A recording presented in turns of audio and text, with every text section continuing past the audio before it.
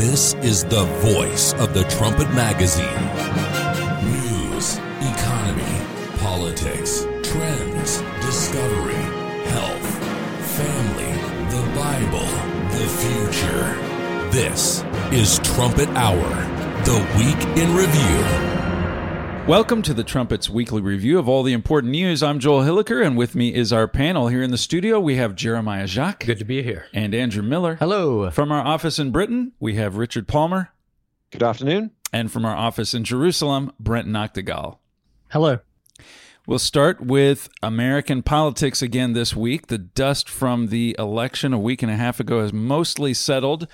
And Donald Trump has already started campaigning for the next election. We sent our newest Trumpet print edition to the printer today, and it has a major feature article, the cover story from our editor-in-chief, Gerald Fleury, a picture of a pugilistic Donald Trump on the cover with the headline, "Ready for War." This week, he announced his candidacy for the 2024 presidential race. For this story, we'll turn to Andrew Miller.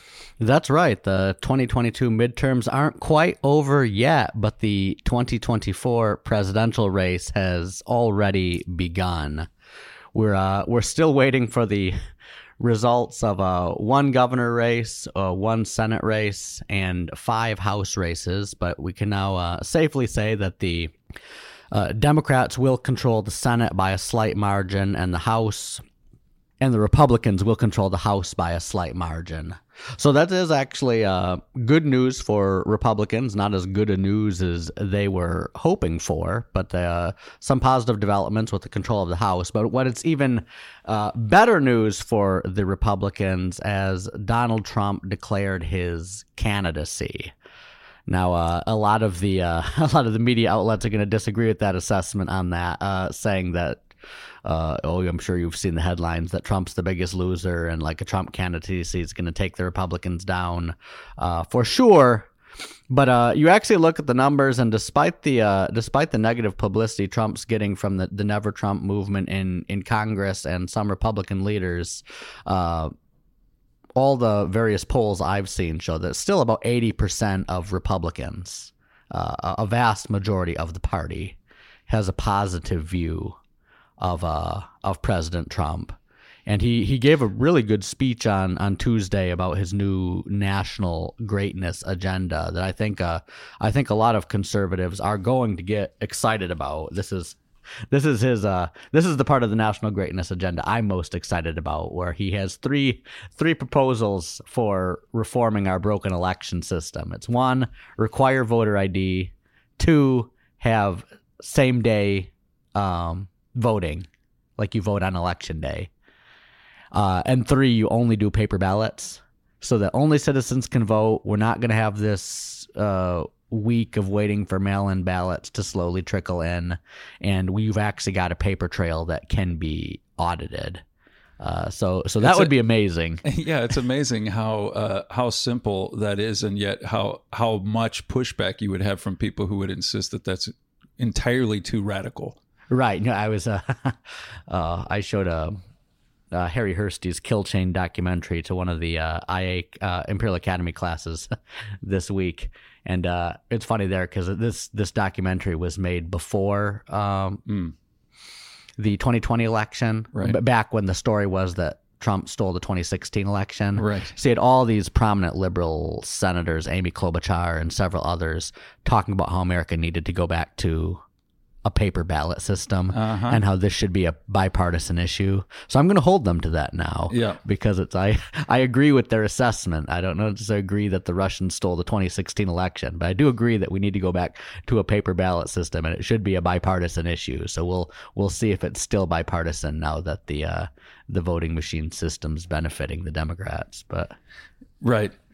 So this is one of the things that he proposed in this speech. You know what? You said that 80% of Republicans still have a favorable view of Donald Trump, which that is an astonishing figure when you look at just how vast the forces arrayed against him are. You know, since the election, and even the way that his presidential candidacy was covered in the media, it's just they just can't dump enough shade on Donald Trump. I mean, the New York Post with the headline, "Florida man makes announcement," this type of thing. You really see a lot of people saying this is an absolute disaster. This is a train wreck. This is going to be a boon for Democrats.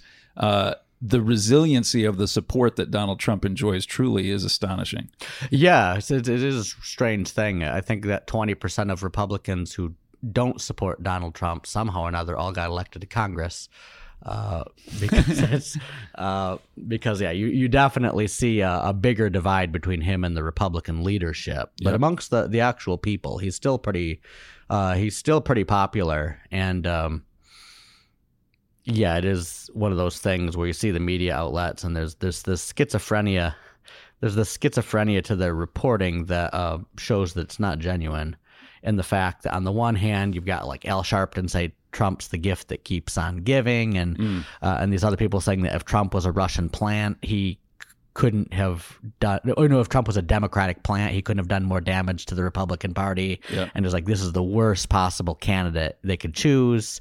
And then on the other hand, you have people talking about like we need to indict him, we need to find some way to use the 14th Amendment to bar him from running from office, because if that man ever puts his name on a ballot again, he could be elected. Yeah. And you're like, well, if your first analysis was good, that like if he was a loser, like then you should be happy. Like you should Trump's announcement should be the best thing that happened to Democrats if he truly is the biggest loser in the Republican Party. Yeah. But there's this schizophrenia of like saying that, oh no, he's going to destroy the Republican Party, but we're still absolutely terrified of him running in the Republican Party because, like I said, 80% of the Republicans do support him.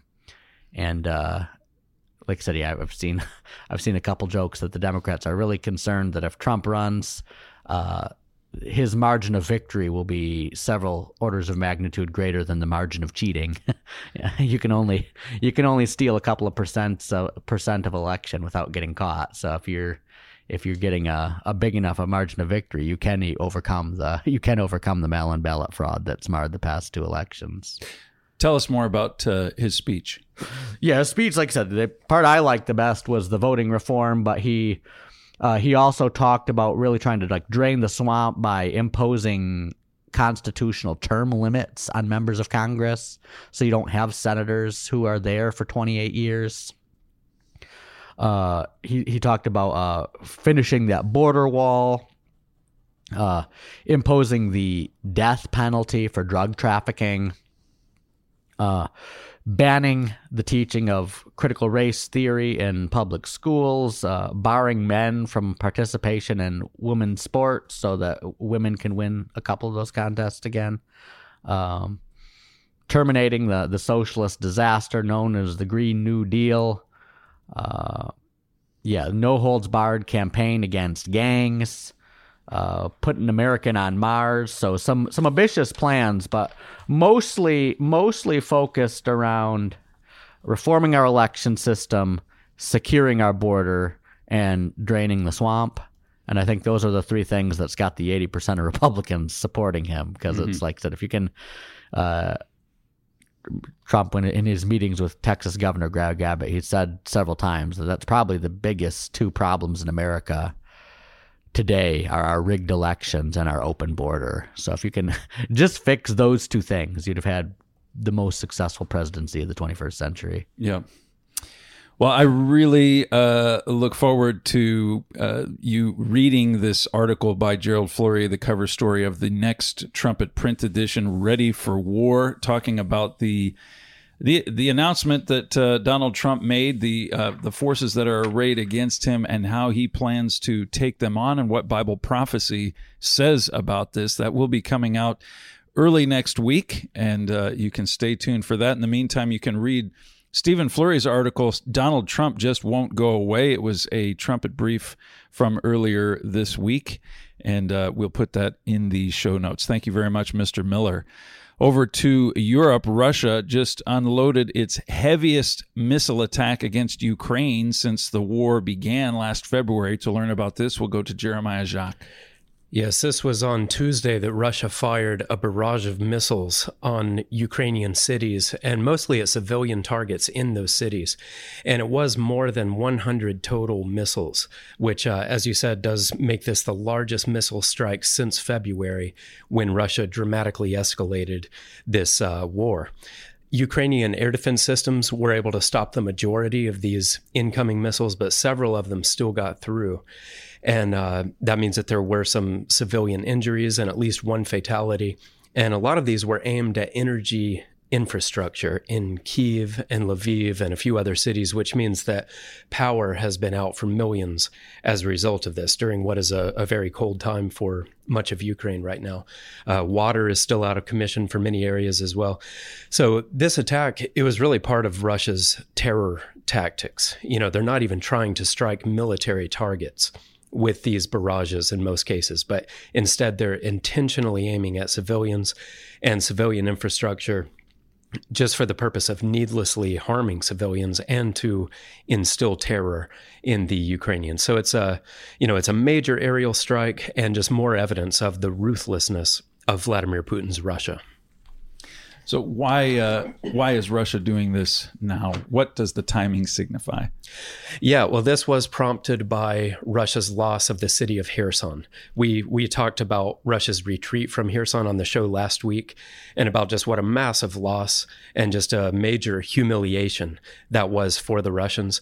Kherson was actually the only regional capital that Russia had captured since February, and it was also part of the territory that Putin said that he had formally annexed and made a part of Russia just a couple of months back. So being pushed out of there by the Ukrainian military was a really heavy blow to Russia.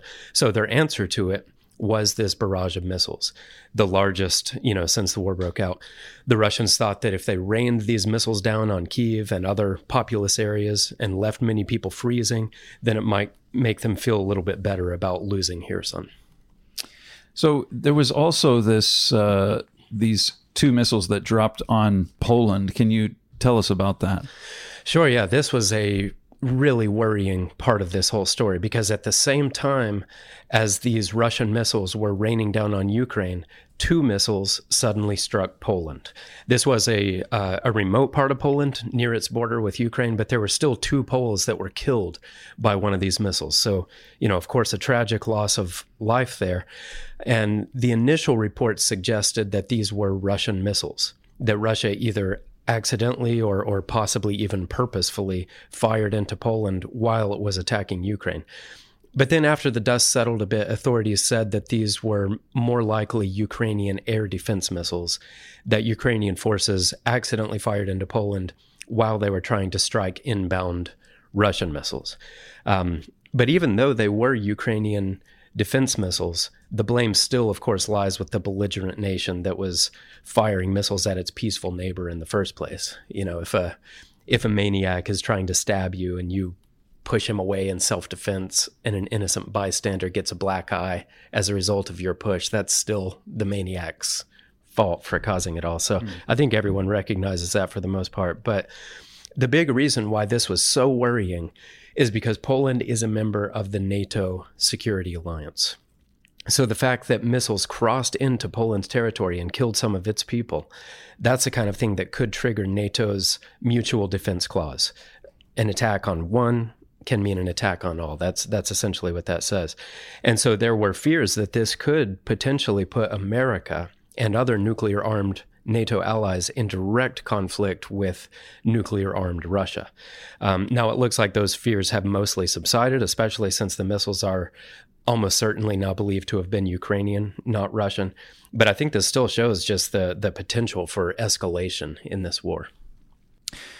Well, this latest missile attack from Russia definitely points to what we have been expecting, the fact that Vladimir Putin is not going to surrender the Ukraine war easily, and that this could very well presage greater escalation in Russia's efforts over there. We will keep our eyes on that. In the meantime, we do have our booklet, The Prophesied Prince of Russia, that puts all of this in prophetic perspective, and a couple of articles that Mr. Jacques wrote on thetrumpet.com that we'll link to in the show notes about this heavy missile attack and those missiles that hit Poland. Go check those articles out. Thank you very much, Mr. Jacques. The current U.S. administration and the Democrat Party has a history of hostility against the Jewish state of Israel. This is evident in an unprecedented decision by the FBI to open a criminal investigation into an incident that took place in Israel. To learn about this, we'll turn to Brent Noctegal. So we're going back to something that took place far earlier in the year, going back to May 11th. This was a firefight between terrorists in the West Bank and IDF forces. And in the process of this firefight, there was an Al Jazeera reporter, Shireen Abu Akleh, who was killed in the crossfire. And there was a big investigation into this to see how she died. The Palestinian Authority didn't hand over her body to the Israelis, didn't let the Israelis look at the bullet that killed her or anything like that. However, there was so much pressure from the United States on the Israelis to come up with an investigation that Israel did admit that this person probably did die in the midst of this battle as she was embedded with the Palestinians and by an accident by IDF soldiers. And they thought that might be the end of it. The Israelis actually shared all the intelligence that they had on it with the Pentagon, with the State Department, and both those departments of the United States were satisfied. This, of course, is a dual citizen. She is a dual citizen, American citizen. So the U.S. had some interest. However, as Channel 14 in Israel revealed on Sunday, the Biden administration has not been satiated by that Israeli response, by this investigation. Instead, believe it or not, the Federal Bureau of Investigation with the Department of Justice is now calling for an investigation of its, like by itself. The FBI is now going to investigate the killing, has requested to be able to interview Israeli soldiers in this crossfire death. This is absolutely unprecedented. Back in 2002, there was a killing of an American inside Iran. This is the only other time that the FBI has investigated a foreign military. It has never investigated foreign military action. It has never investigated an ally before, and yet that's what the Biden administration is doing. Now, the Biden administration claims that they did not order the FBI or the DOJ to go after the IDF in this. However, considering that the Pentagon, State Department said everything was okay and it wasn't enough, it's hard to see how Israel's number one ally, or one of the number one allies of the United States, is coming under unprecedented FBI investigation and that not going all the way to the top. So the way that this is being reported, the emphasis is really on Congress, on some of the more radicals within the Democrat Party in Congress that are putting pressure on opening this investigation. You're saying that's a distraction. Well, I think we have to see it as a distraction, given how the Justice Department and the FBI were weaponized during the Obama administration. The Biden administration is just coming out and acting in the same manner, except now against a foreign ally, which does make complete sense, given that when we saw the Obama administration in power, that Israel was treated with utmost disdain by him. This was a personal animus against the state of Israel that he had, seeing it as a colonialist power hurting the native Palestinian population. And this is how this idea is, or this is how this is being dealt with. Again, who do you investigate? Who does the FBI normally investigate? They normally go after foreign terrorist groups, foreign terrorist acts, and to go after and treat Israel in the same way they treated Iran in 2002, it shows what they think of Israel. This is what Ted Cruz said on Tuesday. He said Joe Biden and his administration view Israel and Prime Minister-elect Benjamin Netanyahu as political enemies. And so they are responding to them the way they respond to all their political enemies, by unleashing the FBI. Our Israeli allies have, since the very beginning, cooperated closely with the United States in investigating this incident. And the State Department and Defense Department had already drawn their conclusions, which was fine. then Cruz continues.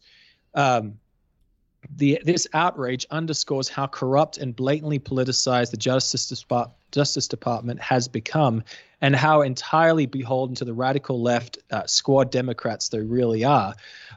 This administration has spent its time in office weaponizing the DOJ to target their political enemies as a matter of policy, and now they have allowed that tactic to bleed into their obsession with undermining our Israeli allies. That's a huge quote, but it's important because it puts it in the context of what we're seeing domestically. The FBI, DOJ going after Trump, all through his time in office, and even before his time in office, and even after his time in office. And now we see it for the first time. These massive American intelligence agencies going after and targeting Israel. I mean, the Israelis, left or right, they are furious that Israel would be put in the same basket as the terrorists. Yeah. And they are, I mean, Lapid's government's still in power, and he said there's no way in the world we are letting you sit down with IDF soldiers to condemn them and say that they are behind this that they targeted this journalist on purpose. No one accepts that. No one believes that. And yet that's what they want to do. Now, I see this as something, this is going to immediately on day one come before Benjamin Netanyahu's desk. How do you deal with an FBI investigation into the IDF? What are you going to do? This is the Biden administration or Obama backing him, setting Israel and America up for an absolute clash, setting them up for a not warm relationship on day one, but it's going to create a national or just a huge problem with this alliance from day one that Benjamin Netanyahu gets in power. So we are expecting this. As soon as Netanyahu, it was announced that he had won that election, then the clash between Netanyahu and the Biden administration was inevitable, given how many holdovers from the very anti-Israel Obama administration that he has. It's happened quick. Yeah, it's going to welcome him. This is what Carolyn Glick said. She said the Biden administration has ordered the FBI probe because it wants a crisis with Israel. It wants it. This is not the state of Israel is not an ally of the Biden administration in terms of not what the Biden administration wants. Israel's happy to ally with the United States. They love the United States. They support. They love the support from the people of the United States. And they look at this and think, what is going on with American leadership that they are going to target us like they target terrorists or foreign adversaries on their own soil as well? So I think this is very important. I think people reading America Under Attack, Mr. Fleury's book, would look at this now in the same light as the attack of the FBI and the Justice Department on Americans and those investigations into Americans. Now it's going onto the allies as well. I think that book and several chapters in there have so much about the anti-Israel fervor of the Obama administration and also how the FBI was used, and it's applying to the relationship with Israel. All right, quite something. We will keep our eye on that relationship as it unfolds. Netanyahu hasn't even formed a government yet, and one would expect that the relations between the two would grow even more sour in the time ahead. Thank you very much, Mr. Nachtigal. Over to the UK now, which has just decided to address its economic troubles by dramatically raising taxes. To learn why and what the effects will be, we will go to Richard Palmer.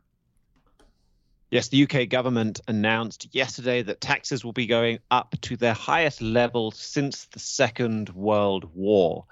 Pretty dramatic rise, given that Britain was fighting for its survival during World War II. Now we're not engaged in any kind of a fight, but the taxes will be now taking up 37.5% of the economy. Purely by way of a comparison, in the United States, taxes take up about 27% of the economy. So you're looking at roughly 1/3 more in terms of the tax levels. And what I think is most egregious about what they've just announced is that people on benefits, so these large and growing number of people that are on out of work benefits, that are unemployed, or there's been an explosion since COVID of people who are saying that they're unable to work due to health reasons. This can even be due to reasons of mental health. They just say they're depressed, they get money from the government. This amount of people, they will see their incomes protected. Pensioners, people on government pensions, will see their incomes protected. So those incomes will go up in line with inflation. The amount of money they get from the government will be going up by somewhere around 11%. The government could have put it up in line with average earnings, but they chose not to. So you've got this massive tax burden. Everybody paying taxes will be paying more. But if you're not paying taxes, if you're not working, you actually see your income rise much more than anybody else's. So, what's motivating the government to make such a bold tax increase? Debt. Can answer that in one word. We also have pretty much our highest peacetime level of debt. Debt is set to reach its highest level for I think it was 63 years. So to go back to a similar level, you'd have to look at when we were paying off all that money that we borrowed during World War II, not actually have to go back to the war itself, but it was still war debt that was being paid off.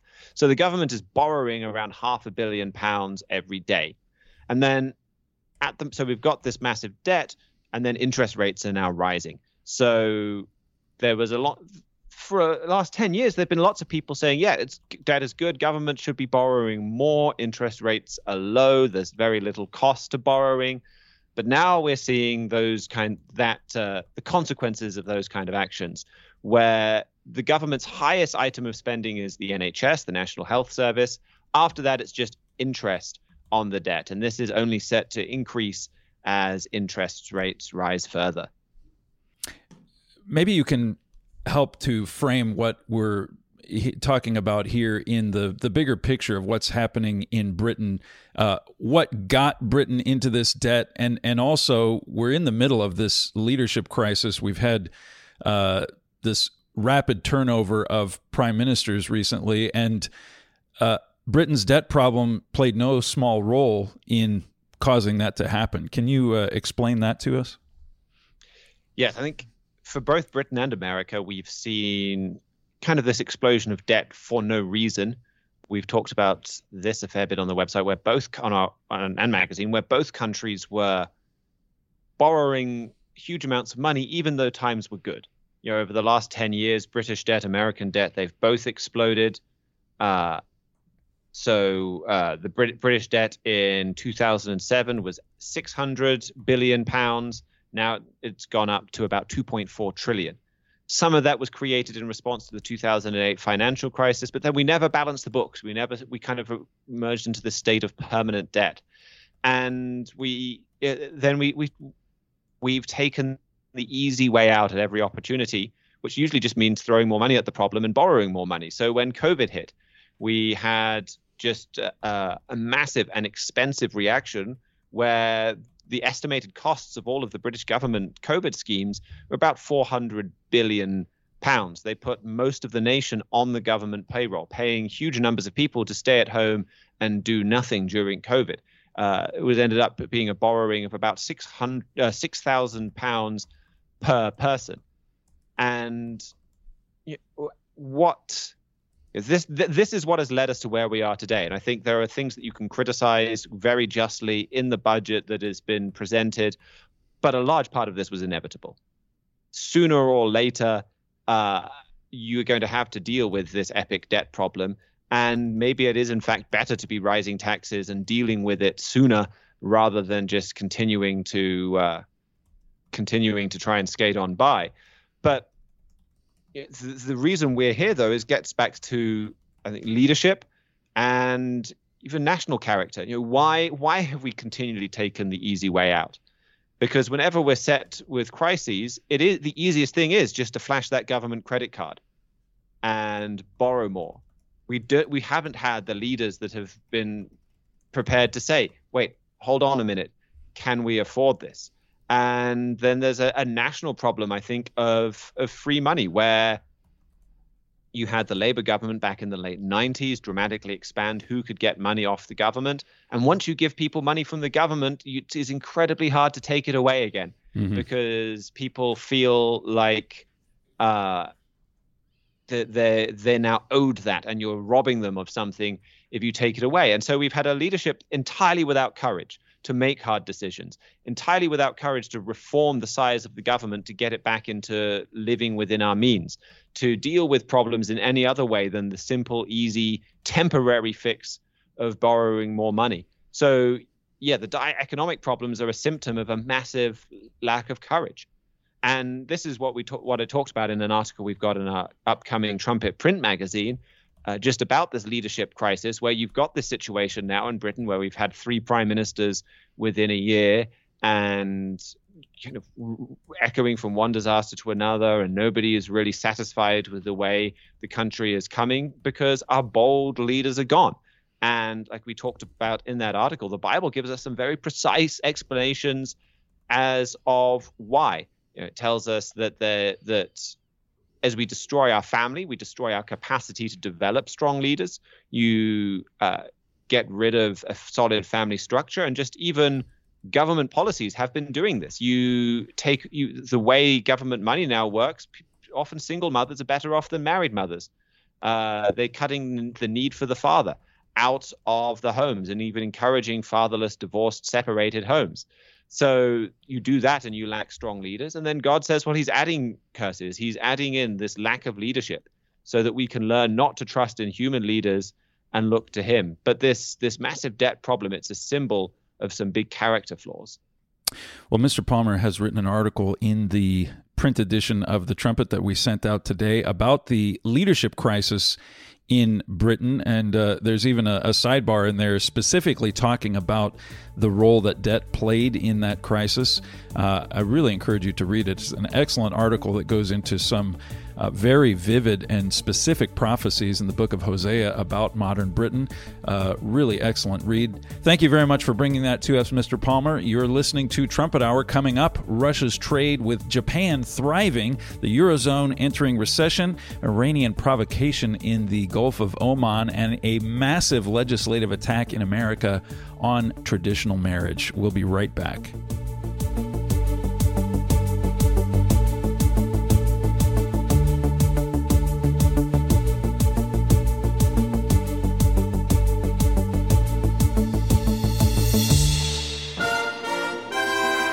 You're listening to Trumpet Hour, the Week in Review.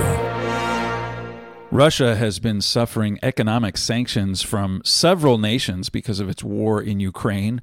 One nation is doing the opposite and thriving in its trade with Russia. To learn about this, we'll go back to Jeremiah Jacques. Yes, the latest data was just released by Japan's Ministry of Finance yesterday, and it shows that Japan and Russia are continuing to trade this year in really substantial volumes. Some categories are down over last year, which brings the total down just a little, but others are way up, especially with Japanese exports of computer components and medical equipment. With computer components, it was up by about 340%. Over last year's volumes, and then medical equipment was up about 800%. So just some really substantial increases in some of these very important sectors. Japanese deliveries of cars and engines were also up considerably compared to last year. So these are all products that Russia doesn't know how to make on its own, at least not up to a reliable quality standard. The Russians just can't manufacture a lot of this high-end sort of product. So it's really a valuable lifeline that the Japanese are throwing to the Russians. And the big headline here, as you said, is just that this is happening while America is leading an effort to try to punish Russia for its war on Ukraine with just a whole range of sanctions. And Japan is supposed to be a staunch U.S. ally, but here we're seeing some significant daylight between American policy and Japanese policy. So I think it's just a pretty sobering look at how superficial America's ties with Japan are, and at how willing Japan is to do this kind of a deal with the devil. Japan's alliance with America also seems to be called somewhat into question in a visit that the Japanese Prime Minister made with China this week. Can you tell us about that? Sure, yeah. Exactly at the same time that this trade data was being published, showing that, Japan is moving closer to Russia at a pivotal time. At that exact same time, the Prime Minister of Japan, Fumio Kishida, was having a meeting with Chinese leader Xi Jinping. This was in Bangkok, Thailand yesterday, and it is a notable meeting. This is actually the first time that Kishida and Xi have met since Kishida has been head of Japan. And it's the first time in 3 years that Japan and China have held any leadership level meeting. That's largely because of just the really intense mistrust between the two nations. China's been growing more and more belligerent, including in the waters of the East China Sea and some areas there that are owned by Japan. And the two nations they're locked in an arms race right now, fueled by mutual fear, fueled by China's efforts to assert just more and more dominance over all of Asia. So things have been very tense between China and Japan for years, and they remain tense, but a meeting like this could signal a thaw. And reports say that the main purpose for the meeting was to find ways to improve their relationship. So we don't yet know the practical steps that they're planning here, but this is something to keep a close eye on. Well, these certainly are worrying signs for anyone who who views America's presence over in Asia as a stabilizing force as it has been for these past several decades. But it is consistent with what the Bible prophesies, isn't it? It is. Yeah, we often talk on the show about the Bible scriptures, about an end-time Asian alliance. It's called the Kings of the East in the biblical language. And one of the passages that we go to quite often is Ezekiel 38. The first couple of verses of that chapter show that Russia will be the main nation, the lead nation of this Kings of the East alliance. And it also shows that China will be Russia's main partner at the head of the bloc. But then if you keep reading down in verses 5 and 6, it gives a few names there showing some of the other specific Asian countries that will also be a part of this alliance. And two of the names are ancient terms that are describing modern Japan.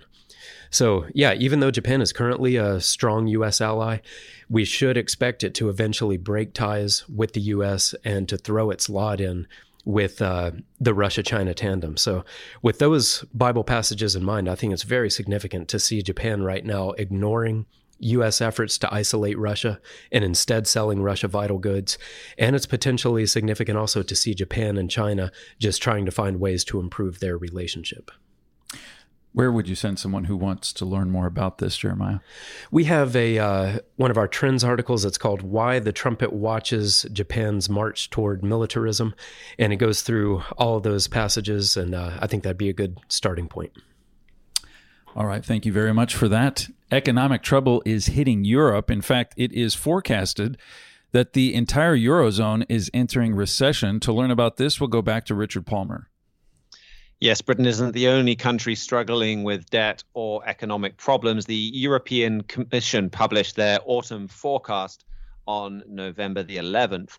And they showed the Eurozone officially entering recession, with economic growth shrinking in the fourth quarter of 2022 and in the first quarter of 2023. It forecast that inflation would finish the year at 9.3%. That's actually a little less than I would have thought it had done. So we'll see if it actually meets that. It talks about real wages falling as any pay rises or any increase in wages are eaten up by inflation.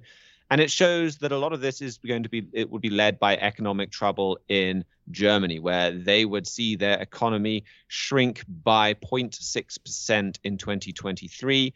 And all of 2023, they're predicting of being a pretty bad year, with Eurozone economic growth finishing up the end of 2023 at only 0.3%.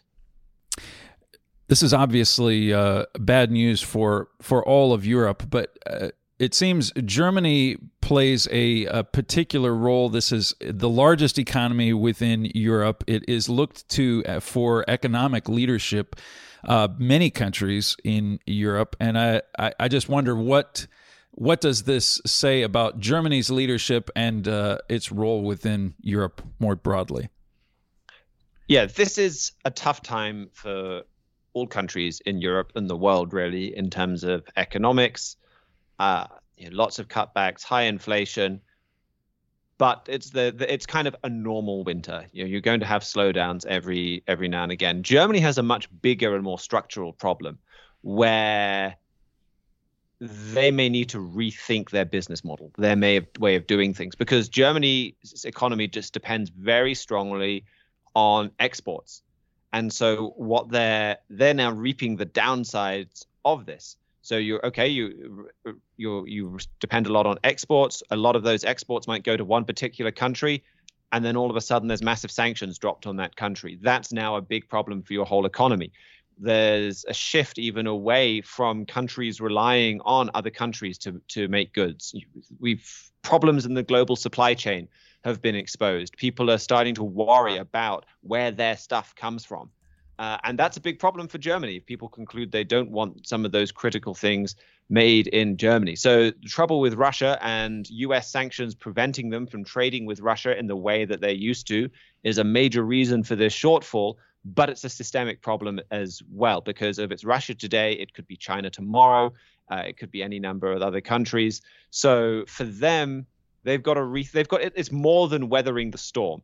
And it's more like rethinking their whole business model and their way of doing things. And that could lead to a lot more bad news before they get that sorted.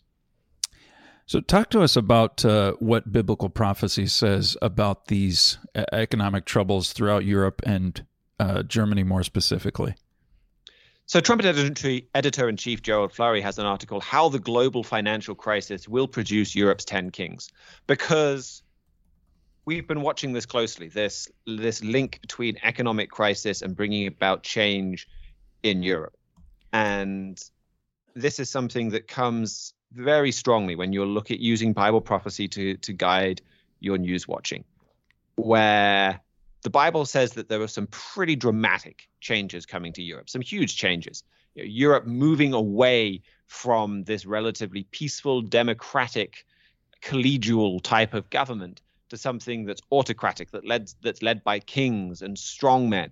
And there are lots of passages in the Bible that talk about these kings and strongmen. It's also got to transform. The Bible talks about it being a power made up of 10 different countries, 10 kings. Right now it's 27. And they've weathered a few storms and it's stuck around 27. You haven't seen it shrinking down to 10 yet. You haven't seen some kind of two-speed Europe where 10 nations move forwards by themselves. They've certainly talked about it, but conditions haven't been dire enough for people to say, okay, we need to make some radical changes for the European Union.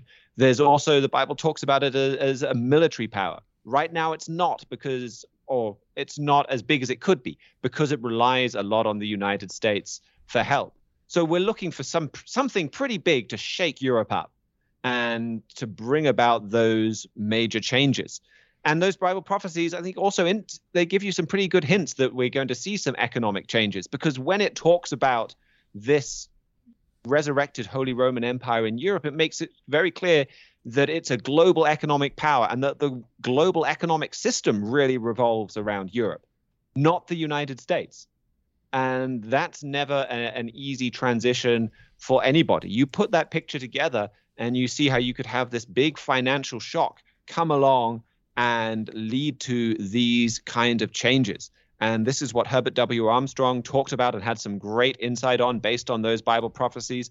That's what Mr. Flurry writes about in this magazine. It's, like I said, it comes right from the pages of your Bible. And so that's why we watch what's going on economically in Europe, and especially in Germany, so closely. All right. Well, how the global financial crisis will produce Europe's 10 kings is the article we'll link to in the show notes if you want to learn more about those prophecies that Mr. Palmer was just describing. Thank you very much for bringing that to us. Another provocation from Iran in Middle Eastern waters, this against an Israeli oil tanker. To learn about this, we'll go back to Brent Noctegal. On November 15th, there was an Iranian drone. It's been confirmed to be an Iranian drone that struck an oil tanker in the Gulf of Oman. We haven't seen too much action from these drones in this really important area, this vital oil choke point as it comes out the Strait of Hormuz from the Persian Gulf, and then you enter the Gulf of Oman. But this is what took place. This drone caused a massive hole in the ship. Thankfully, no oil spilled out.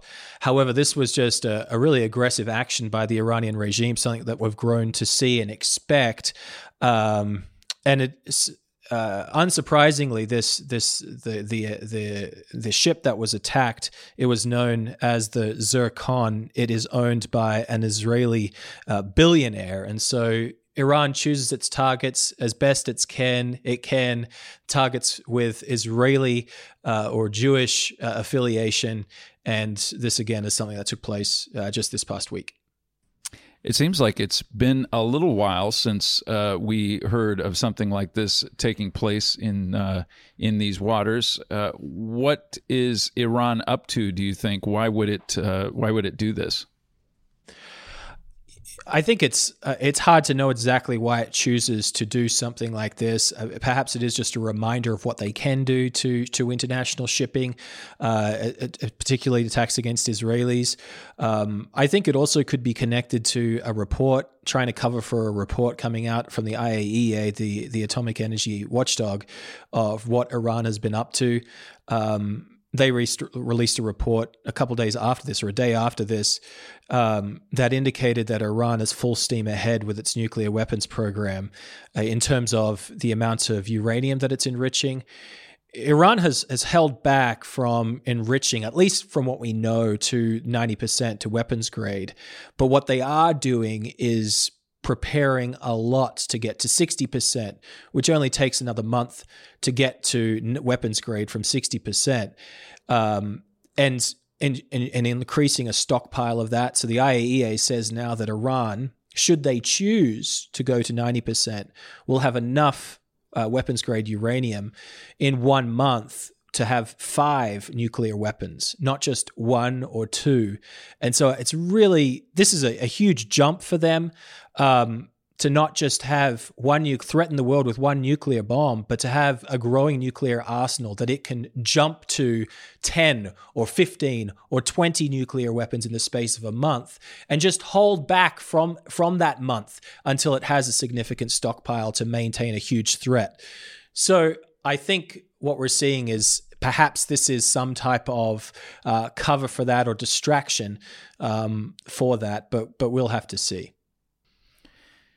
If you want to learn more about Iran and its role in end-time events, do read our booklet, The King of the South, by our editor-in-chief, Gerald Fleury. We'll link to that in the show notes. Thank you very much for that, Mr. Noctegal. One final story. The U.S. Senate has just struck a major blow against traditional marriage. For this story, we'll go back to Andrew Miller. In a very rare display of bipartisan cooperation in America today, Republicans and Democrats have joined forces to advance same-sex marriage legislation. Now, for some background on this bill, after the Supreme Court overturned the Roe v. Wade case that made abortion a federal right, Justice Clarence Thomas and some others were saying that they could use the same rationale to overturn the Obergefell versus Hodges case that made same-sex marriage a federal right. And so the Biden administration decided that it needs to do everything in its power to get both abortion and same-sex marriage legalized congressionally, so they don't have to rely on judicial activism like they did in the past. It doesn't look like they have the votes to do that for abortion right now, but the House of Representatives passed the Respect for Marriage Act last summer. And this Respect for Marriage Act shows respect for marriage in the same way the Inflation Reduction Act reduces inflation. Right. In that it basically overturns the Defending Marriage Act that was passed back in the Bush administration and makes same-sex marriage in all 50 states legal like the states overturns the states' rights to make that illegal. And so the House passed this summer, and now it's up for debate in the Senate just after Thanksgiving. And it looked like they had the votes in the Senate, so Ted Cruz and one other senator went to filibuster it. Basically, where they were just going to speak against it till they ran down the clock. And so they needed 10 Republicans to get 60 votes to filibuster-proof this bill. And they actually got more than that. They got 12 Republicans came over and joined the Democrats to overturn the filibuster so they can debate this bill. So now that the filibuster's gone, they only need 51 votes to pass it. And if they got 62 to overturn the filibuster, they'll...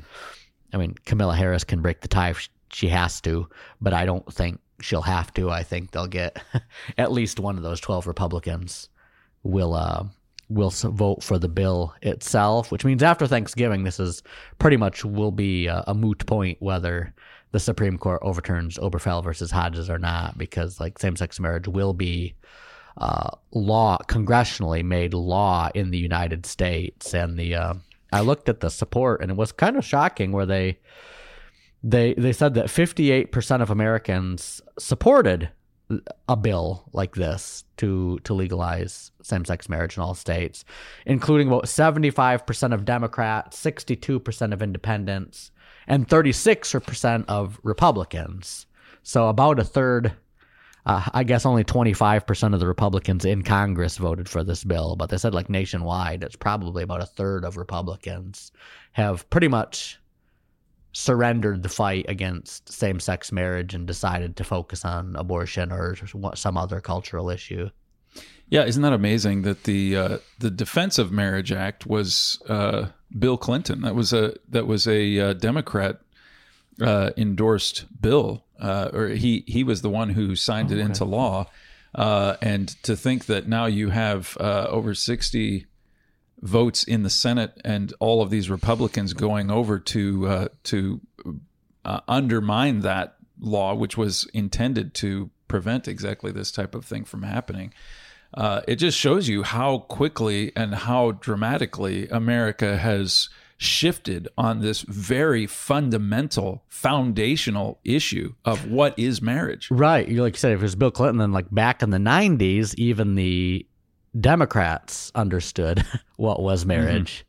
By the time you got to the Bush years, this was kind of like the front lines of the culture war with Democrats versus Republican. Now, like you get to the Biden years, and like I think Joe Biden himself said, he's like over abortion. He's like passing a bill to legalize abortion is going to be hard because we're going to have some staunch resistance from conservatives. But he's like, but same-sex marriage is like that's not even much of an issue now. It's like there's some division within the Republican Party over it, but there's enough rhino Republicans to support the Democrats that they can push that through. It really is like abortion and transgenderism are more at the forefront of the cultural wars now, where same-sex marriage is pretty much a decided issue in America. Why is this important for people to care about? The general idea seems to be like people can love who they want, they can marry who they want. It's none of my business. Right, and I did a short write-up for the website that links to some material we've done from this before. One of the articles we linked to is from me, where I'm just explaining why it's so important to the radical left, where if you actually go back and read some of the foundational documents of leftism, the writings of Karl Marx and the writings of Frederick Engels, they're very blunt in the fact that like a self-sufficient family unit of a man and a woman producing children that are biologically theirs is one of the greatest threats to communism, because you've now got a self-sufficient economic unit that doesn't need the state to take care of it. And so they're saying it's like basically if you want to have a dear leader who's the father of a nation running a totalitarian state that controls and helps everybody, you need to get rid of the competition by doing away with the family. So there is actually, even just from like a socioeconomic standpoint, a vested interest leftists have in doing away with monogamous marriage between a man and a woman for economic reasons, and basically to centralize everything. Yep. And that's one of the reasons the Bible God had, I mean, in the Bible, God speaks pretty forcefully against homosexual marriage, and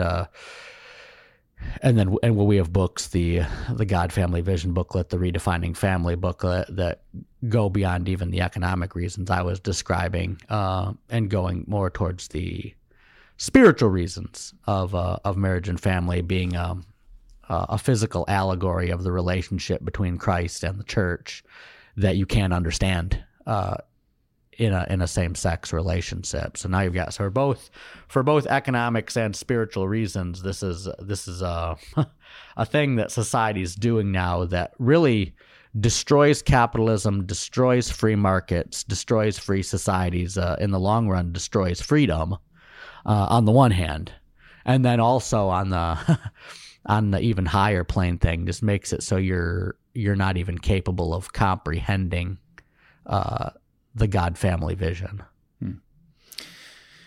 Well, we will link to our booklet, Redefining Family, that goes into this subject in quite a lot of detail. It's interesting, that booklet was written 8-9 years ago, and same-sex marriage was kind of the big issue at the time that booklet was written. The society has moved far more radical territory since that time, but the core arguments that booklet makes are absolutely critical to understand and apply directly to understanding why this decision by the U.S. Senate really is a major mistake. We thank you very much for that, Mr. Miller. I'm Joel Hilliker, and that's it for today's Trumpet Hour. Email us your thoughts on the program to letters@thetrumpet.com.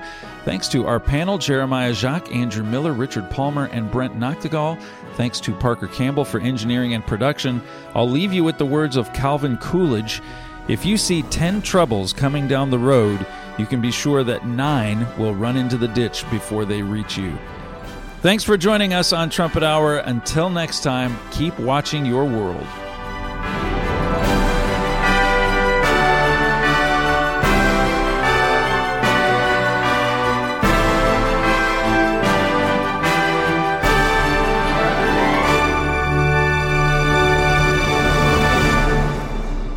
You've been listening to Trumpet Hour on Trumpet Radio, 101.3 KPCG, and online at kpcg.fm. Understand your world.